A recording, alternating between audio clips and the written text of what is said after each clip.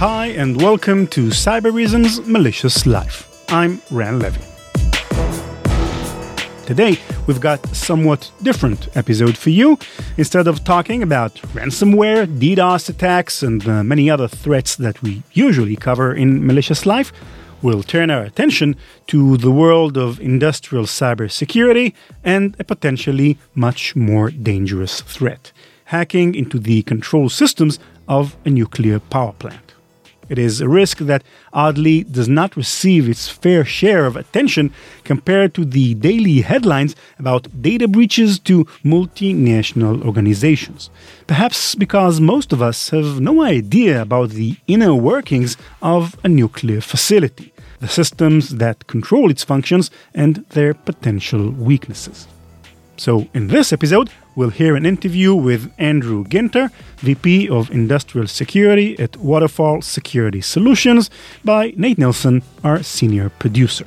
We had Andrew in our show several times in the past, since he is a fantastic and insightful expert in that relatively unknown branch of cybersecurity. As some of you might already know, Andrew and Nate are also the hosts of our you might say sister podcast, the Industrial Security Podcast, which is a bi-weekly show that focuses on cybersecurity in industrial facilities such as power plants, petrochemical facilities, even mining and airlines. If you find industrial cybersecurity interesting, search for the Industrial Security Podcast at all the usual podcasting apps. So, without further ado, here are Nate and Andrew discussing cybersecurity at nuclear power plants. How protected are modern nuclear facilities? Have there ever been cases of hacked power plants? What are the risks of such a cyber attack? And of course, much, much more. Enjoy.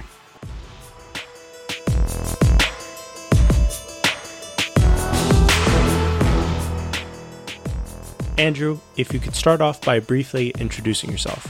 Sure, Nate. I'm Andrew Ginter, Vice President, Industrial Security at Waterfall Security Solutions.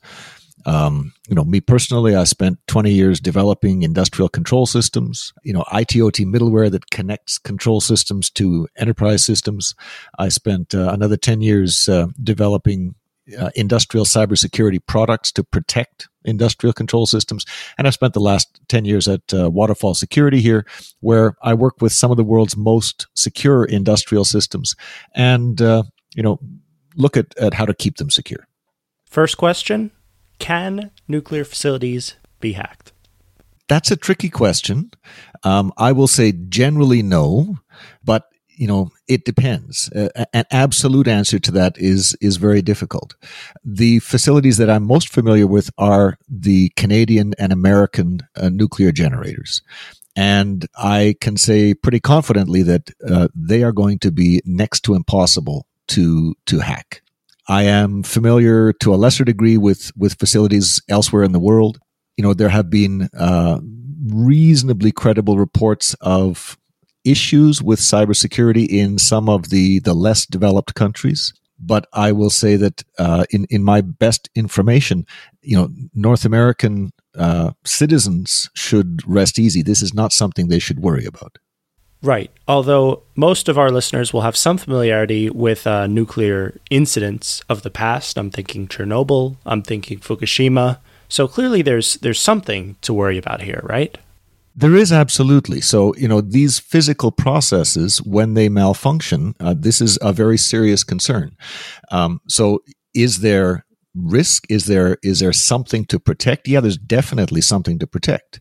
Next level of detail at Chernobyl, plant operators were carrying out a very ill-advised test, presumably, at the behest of their political masters, and wound up ignoring and breaking a lot of policy and procedures, not on the cyber side, just on the safety side, and wound up with the core blowing up and contaminating a huge swath of land. So yes, there's something to be concerned about. Fukushima similarly was not a cyber incident. Don't get me wrong, but it was physically a problem where most of the world's nuclear generators are what are called second-gen generators, and the second-gen technology, even if you shut down the core, the radioactive core that produces the energy, even if you shut it down, you still have to actively cool the core. And at Fukushima, a tidal wave came in, triggered a shutdown of the core and flooded the backup generators. These are the generators that produce the diesel generators that produce the power to cool the core. Now the core heated up because there was no cooling at all. The cooling system had been impaired, and over time, and it took a couple of days, the core got so hot that it basically exploded. There's more detailed chemical explanations, but it exploded and again released toxic amounts of radiation. So there's certainly something to worry about. This is why we have physical security programs for these sites. This is why we have cybersecurity programs. So it sounds to me like you're saying that nuclear facilities are to some extent unhackable, but Andrew, what does that really mean? Are you telling me that there are no computers at all in any nuclear generator? Because I would imagine if there are computers, then there is some way to hack them. You're right. Any computer is hackable. Are there no computers in nuclear generators? No, there's, far as I know, there's computers pretty much everywhere. The question is, what do these computers do? And while I said, most of the world's generators are what are called second generation generators, that's kind of where the similarity ends. Every nuclear generator is different and is instrumented differently. So, let me give you sort of a best case example. Some of the very oldest instrumentation is still what's called analog. It is switches, it's dials, it's cabling. There's no computers involved. And so, in a sense, that stuff, that analog stuff, is unhackable. I mean, the only way to hack it is to stand there and switch the cables, or you've got to physically be there to affect the system. Now, that tends to be in place for some of the oldest systems, but even the oldest systems do have computers. What are the computers used for? They're secondary systems. They're used to increase the efficiency of operations. They're used to measure certain things so you can predict when things need maintenance and so on. But they're not controlling things directly, or they might be secondary controls. They might be sort of easier to use controls. But if you hack the computers, you still have the analog controls to fall back on, and the analog controls to tell you if something is going wrong. But there are other generators that are configured with sort of computers throughout. They may have analog fail-safes like overpressure valves. If the pressure in something gets too high, a spring is forced open and the pressure is released into a containment so that, again, you don't have radiological release. But the actual control of the reactor might be done by computers, and in those sort of newer generation control systems, the prospect of cyber sabotage is something that has to be taken much more seriously. So is the distinction here a generational thing, as in newer machinery relies more so on digital systems and older machinery on analog systems? I guess the short answer is yes, but the long answer is always more complicated. Now, as I said, some kinds of safety systems are physical. They're not even electronic, a spring-loaded valve. And they're, therefore unhackable. Even in the most modern systems, they will use physical safeties wherever it's practical. And yes, the very oldest systems are analog, but most nuclear generators, like most industrial control systems, they use a mix of ages of technology. When a computer is sort of tightly coupled to a physical process, a device, or a turbine or something, these computers can be very difficult to upgrade. And so you often wind up with a mix of very new equipment and very old equipment in all industrial sites, including nuclear sites. But even the older equipment, cyber-wise, has its own problems. Even if there is, in a sense, less reliance on it, because it's so very old, its vulnerabilities are well known. It may be out of support. You may not be able to get fixes for the vulnerabilities anymore. And so that old stuff tends to be, in a sense, a softer target if an adversary can get anywhere near it cyber-wise. Okay, so we've established that digital systems do have a role in nuclear facilities, but something I hear from you often, Andrew, is that anywhere that information can go, so can malicious information. So what constitutes strong security here? How do you ensure that, hacks don't come through? The common attack pattern that the modern attack pattern that everybody worries about on the industrial sites looks like this. You've got a bad guy on the internet who has somehow gained control of a computer on the enterprise network, the business network. They might have stolen a password with phishing emails. They might have tricked someone into downloading malware and running it. They might have tricked someone into opening an attachment in an email and running a piece of malware. And that malware would call out to the internet and give the attacker control of the machine that the malware is running on. So somehow they got control of a machine. And now they look around, they steal more passwords, they steal other kinds of sort of technical under the hood credentials that Windows uses to authenticate machines. They move around to other machines and they eventually find their way through a firewall into a control network or into an almost control network. And then they repeat the process to get through another layer of firewalls into the real control network. There tends to be a couple of layers of firewalls involved. And once you're in the control network, you can look around, you can do nasty stuff. The easiest thing you can do is, encrypt a bunch of hard drives and shut everything down. Much nastier stuff is possible. And so, what we observe in North America and, in much of the rest of the world, but I don't have, my best information is North America. In North America, nobody connects the control network on any kind of nuclear generator to the IT network through one or more layers of firewalls. That's, given the regulations in North America, it's almost illegal to do that. In practice, nobody does it. They throw what's called a unidirectional gateway in between. This is a device that lets you see what's happening in the control network so that you can, learn about what's happening and figure out how to optimize operations, figure out how to reduce costs. This is important. But there's physically no way to get any information into the network. How does it work? There's a laser in the equipment in the control network. There's a short piece of fiber, and there's a photocell in the equipment outside the control network. And so you can send information. You can beam the laser from inside the control network, send information to the outside. But there's physically no laser in the receiving circuit board. It cannot send any light back, any signal back into the control network that might cause a malfunction of the control network. And this class of technology, to my best knowledge, in Canada and in the United States, is used at 100.0% of nuclear generators. So there is simply no path for an internet-based attacker to send any message into the control network. Any breach you hear about, nuclear generator got hacked, blah, blah, blah, go read that breach very carefully. Everyone that I've seen, they hacked the enterprise network. They did not get into the control network, and there's a reason for that. All right, so that suffices as an explanation for how you might deal with more conventional online attackers, but of course there's always more than one way to skin a cat. How do you deal with a more enterprising hacker, a more motivated hacker who literally shows up in the parking lot of a nuclear facility with an infected USB, a laptop? So an offline attack like that, I mentioned that these nuclear generators, they use sort of classic IT and industrial security techniques as well. They do use them. They apply them consistently. They apply them sort of intensely.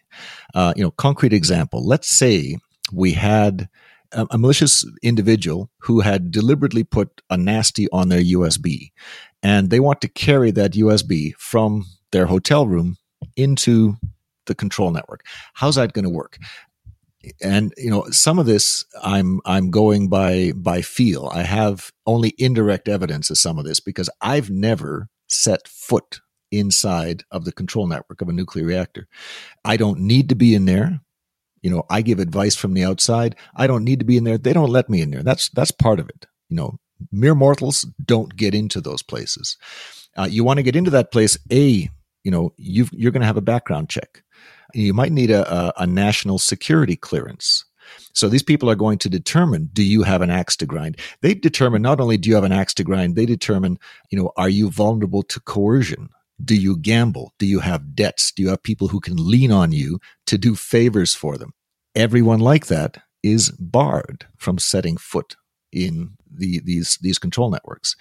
And so, it's very unlikely that someone like that anyone who is trusted to set foot in there is going to be malicious and is going to load anything on their USB. So that's the first step. Second step is you got to get through physical security. You got to prove that you are who you say you are. And once you get anywhere near the industrial control system, you're not going to be able to carry a USB through there. They're going to ask you to empty your pockets, empty your briefcase. You can't just walk into there. And if you have a legitimate reason for carrying information into the control network. For instance, you might be the systems integrator. You might have a new version of the control system on your USB that you have tested in your lab, and now you're carrying into the site. Well, when it's carried into the site, they're going to redirect you. You have no business carrying that into the control network. You can carry that into the test bed if you've got the paperwork authorizing you to bring it in there. And when you bring it into the test bed, you don't carry it through security and plug it into the test bed. It gets dropped into a scanning kiosk, which has got, between usually 8 and 12 antivirus engines running on it.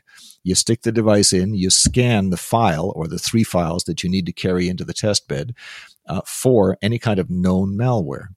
And then the files that scan clean, you copy to brand new media. It's not a USB anymore. USBs have CPUs in them. There's firmware in those CPUs. The CPUs could be compromised. The USB stick itself, forget the information on it, the stick itself could be compromised. So you leave the stick behind, you burn the files to a brand new write once CD that's sitting in a stack there beside the kiosk. You carry that into the test bed, and then these people, these engineers, they're going to test this software on their own test bed, for weeks and months, sometimes years, before they trust it to move from that test bed into the production network. And if there's anything nasty, these test beds are not just instrumented to make sure that the software functions correctly, to make sure that the software functions safely. They're instrumented to detect any suspicious functionality in the software as well. And so they don't move anything. And it's not going to be, the systems integrator that moves it from the test network into the production network. It's going to be the plant's own engineers who do that after they've used and tested this thing for a very long time. So nothing is perfect.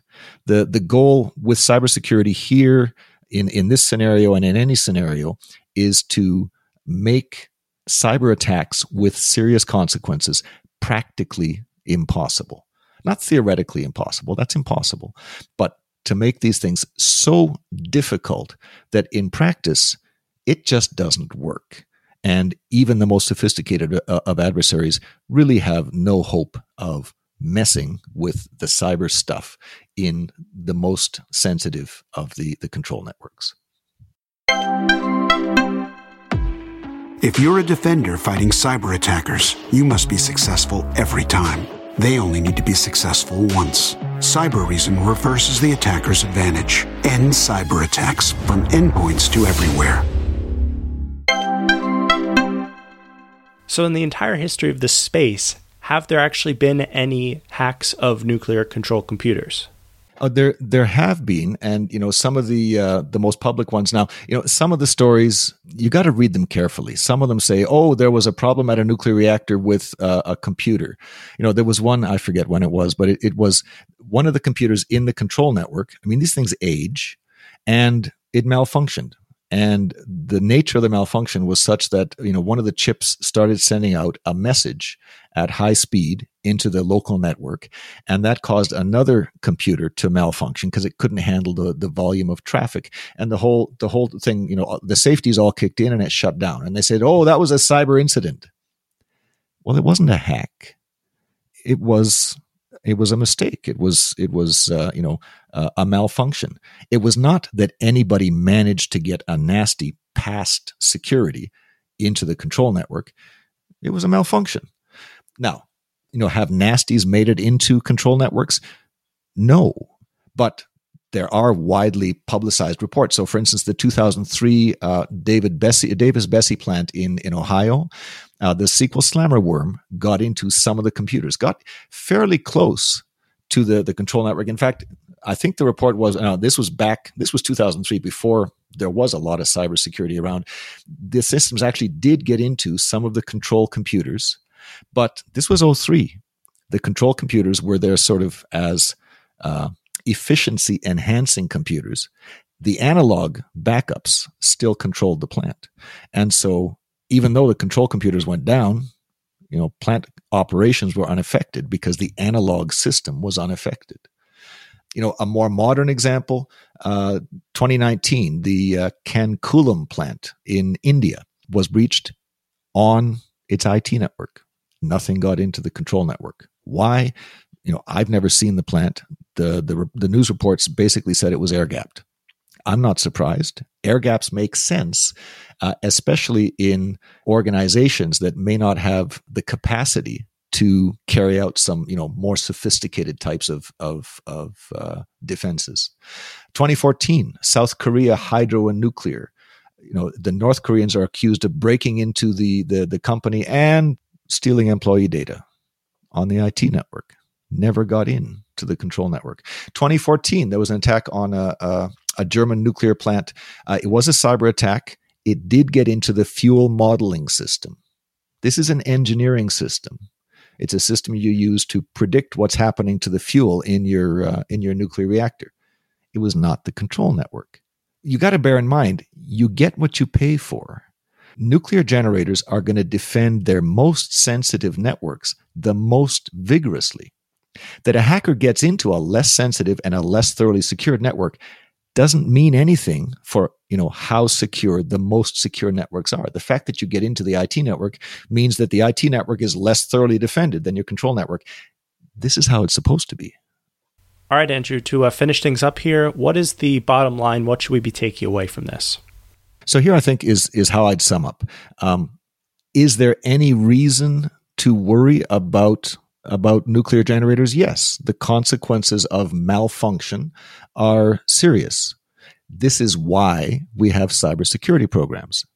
In the world, are there nuclear generators whose cybersecurity we should worry about? Probably. I don't know. My best information is for North America. I have less information about the rest of the world. I know that some of the rest of the world is very thoroughly cyber secured. The rest of it, I'm not sure of. And there have been reports that, are concerning. In North America, in Canada, the United States, the nuclear generators I'm most familiar with, I do not lose sleep about their cybersecurity. And, don't get me wrong. I'm not saying that it's absolutely impossible to attack these folks. Nothing is ever completely theoretically safe or theoretically secure. Safety and security are a spectrum. We can always be more secure. We can always be less secure. What I'm saying is that a cyber breach, a serious cyber breach of the control systems in these reactors is not theoretically impossible, but it is practically impossible. The consequences are serious. And so the people that I see working with cybersecurity in these generators take the question very seriously. They apply all sorts of cybersecurity techniques. They apply them, in a sense, in the extreme. They do pretty much everything that makes any sense to do, and then some. I mean, other industries, when another industry is looking around saying, the threat environment's getting worse, we have to up our game, they'll often look at the nuclear security and say, okay, you're doing a bunch of stuff we're not doing, and they pick and choose. We'll say, we're going to do that, and we're going to do this, and they take practices out of the nuclear practice into their own practice and up their game. The nuclear cybersecurity programs and cybersecurity teams are leaders in the world.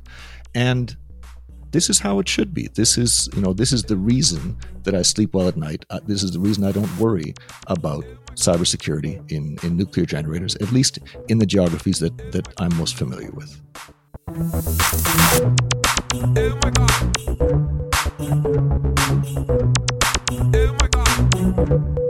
CK Music.